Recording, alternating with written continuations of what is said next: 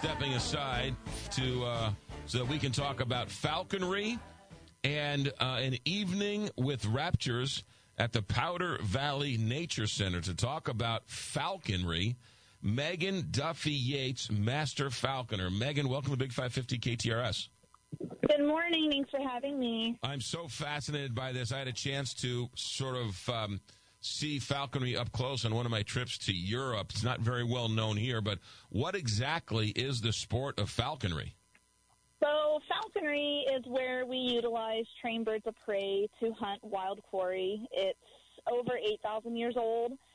You do have to have federal and state permits to do it, but yeah, it's a growing sport here in the States. I would say nationwide we probably have 5,000 people, but we're just basically chasing wild game with trained birds of prey. Okay, let's go back. Before we go forward, let's go back. Okay. This goes back to the beginning of man, does it not, in a sense?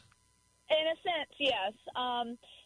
We originally thought it originated in either Central Asia or somewhere in the Middle East, but just recently they're doing some archaeological digs in Turkey and have actually found figurines of some Turkish gods holding falcons. So we know that man, about 8,000 years ago, were using birds of prey.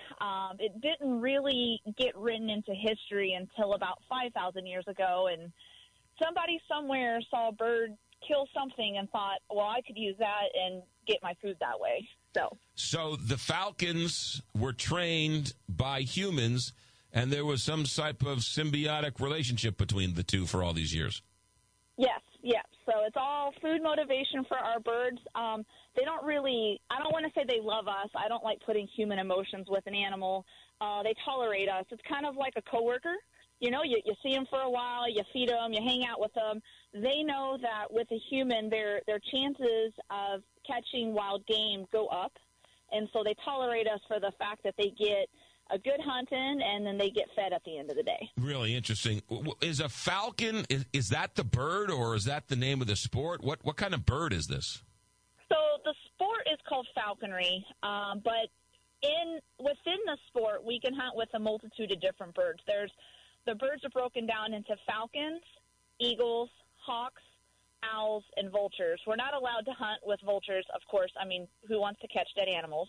But we do utilize all the other birds of prey that fall into those categories within the United States. So you could use an eagle to go falconry? You can. We are allowed to use golden eagles. We have kind of a class system. So there's an apprentice, there's general, and there's a master falconer. And it all comes down to how many years you've done falconry. Master falconers are allowed to hunt with golden eagles. We have one here in the state, in Missouri, that hunts with a golden eagle, and he may be there at the program for people to see a golden eagle up close. But a lot of the guys are out west, and they're hunting jackrabbits with their golden eagles. Meagan Duffee-Yates, how did you get into this? So it's kind of a crazy story. I grew up in Dallas, Texas, and there's a place there called Medieval Times. And as a small child, I would go there. It's kind of like the Dolly Parton Stampede in Branson. You go and, it's a dinner and a show. And as a small kid, I watched their royal falconer fly birds around. And I grew up hunting and fishing. And I realized I could actually, instead of hunting with a bow, what's more primitive than hunting with a bow?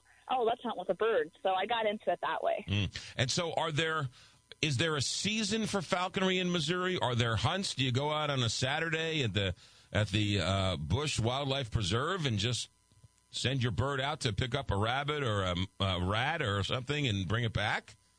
So we do have to follow all regular game seasons. I actually hunt with a peregrine, so I have to follow migratory game seasons on ducks. But then for my fellow falconers who hunt with, let's say, red-tailed hawks, they're hunting squirrels and rabbits. We have a specific falconry season that allows us to hunt beyond the regular gun season. And we can take one head of game with our falconry permit outside of the regular gun season. This is nothing to fool around with. You got to know what you're doing, or you could cause some serious trouble, could you not? You could, yeah. Our birds, of course, have, sharp talons, hook beaks, and so you got to be mindful of them, and you also have to be mindful of all game laws. So, like I said, we're all federally and state permitted to have these birds. You have to take a test, and it's a 100-question test. You have to pass with an 80%. And then we have an apprentice system, so they have to be an apprentice and learn under a general or master falconer for 2 years. And you also have to find a sponsor, so you have to bring somebody into the program? So the sponsor would be a practicing falconer. And, it's a commitment of 2 years. And once you find your sponsor, you get all your necessary equipment. You have to build what we call a muse. It's a house that your bird of prey lives in. And then you get inspected to make sure everything meets, standards for that bird of prey. And then you get to go out, and we are allowed to trap juveniles from the wild. So juvenile red-tailed hawks usually are what apprentices start with. And the reason why we can take juveniles is because they're not part of the breeding population. And 70 to 80% of all birds that are born in the spring will be dead before their first birthday. So as a falconry bird, their chances of survival actually skyrocket. And so you have your bird of prey like somebody would have their gun or somebody would have their fishing pole. Kind of. With a gun and a fishing pole, you can take it out. You use it once or twice a season. Well, if you're fishing, I guess you can do it more. Sure. But then when you get home, you can just put it in your closet, right, and forget about it. With the bird, though, it's a commitment. It's like a dog or a cat. I have to feed it. We have to weigh them every day. So it's a little different. I go out and hunt with them, and I come back, and I have to make sure that they're safe, that they're warm, that they're secure, and that they've got food and water. So tell me about this evening at the Powder Valley Nature Center. So it's going to be next Friday, January 26th. It'll be from 7 to 9. It's going to be at the Nature Center. It is free for the public to come to, but they do have to register. And to do that, they can go to mdc.mo.gov, and then there'll be a St. Louis events tab, and from there they can find it. They can just register on there. I do know I've done this now 5 years, and they usually fill up. So really? If the family wants to get out, oh, yeah, the whole auditorium will be full. What they'll do is I'll present a program first, I have some really cool pictures, go over what falconry is, and then afterwards we have a lot of area falconers that'll be there, and the public gets to come through, see our equipment, and actually get to see our birds. Is there an age limit? Nope, no age limit. Everybody is welcome. What about to train to be a falconer? Do you have to wait till you're 16 or? So to do falconry, you actually have to be, I believe it's 14. We've changed the age limit. So it may be 12. I could be wrong. It's 12 to 14. But I always stress to people wanting to get involved, this is a lifetime commitment. The bird comes before you because you are taking a bird from the wild. So it's up to you to make sure that bird's comfortable and taken care of. Especially for kids, I have to make sure people understand it's a very expensive sport. And if they can't drive, it's up to the parents to get those kids out and get them hunting. I hunt my bird 5 to 6 days a week. So it's a time commitment. 5 to 6 days a week, even so there isn't a season. You do this every week. Until we get into the summertime. So late spring is when it starts to become kind of breeding season. We'll put the birds up. They do what's called molting, so that's when they lose their feathers. So we want them nice and fat so they can grow out their feathers nice and healthy. So from about October 1st till the end to mid-March is when I'm hunting. Wow. So how many licensed falconers are in the state of Missouri? In the state, we have roughly 100 licensed falconers. Wow.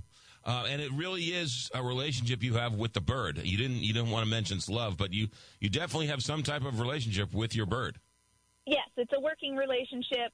They figure out pretty quickly that the human, we're kind of like their beagle. We help get game moving for them, and they pick up pretty quickly what we're there for, and they don't forget, and they're very smart animals. What do you hunt when you hunt with them? I hunt right now. I have a peregrine falcon, and so I hunt ducks with my bird. I have friends that have red-tailed hawks, and we'll hunt rabbits and squirrels with those. And what do you do with the ducks when you catch them? I eat them. What an unbelievable story. All right, Meagan Duffee-Yates, who must really like duck, I guess. Master Falconer, what do we need to know about next Friday? Where do we go? Where do we sign up? And how does all that work? They just go to mdc.mo.gov, and then from there there'll be a St. Louis events tab. They'll click on that, and they should see Evening for Raptors listed down there, and they just go up there, register. It's free to sign up. The event starts at 7, but the doors will open at 6. Yeah, what a great story. Meagan Duffee-Yates, be safe out there. Thanks for being such a great teacher, and have a good weekend. You too. Thank you for having me.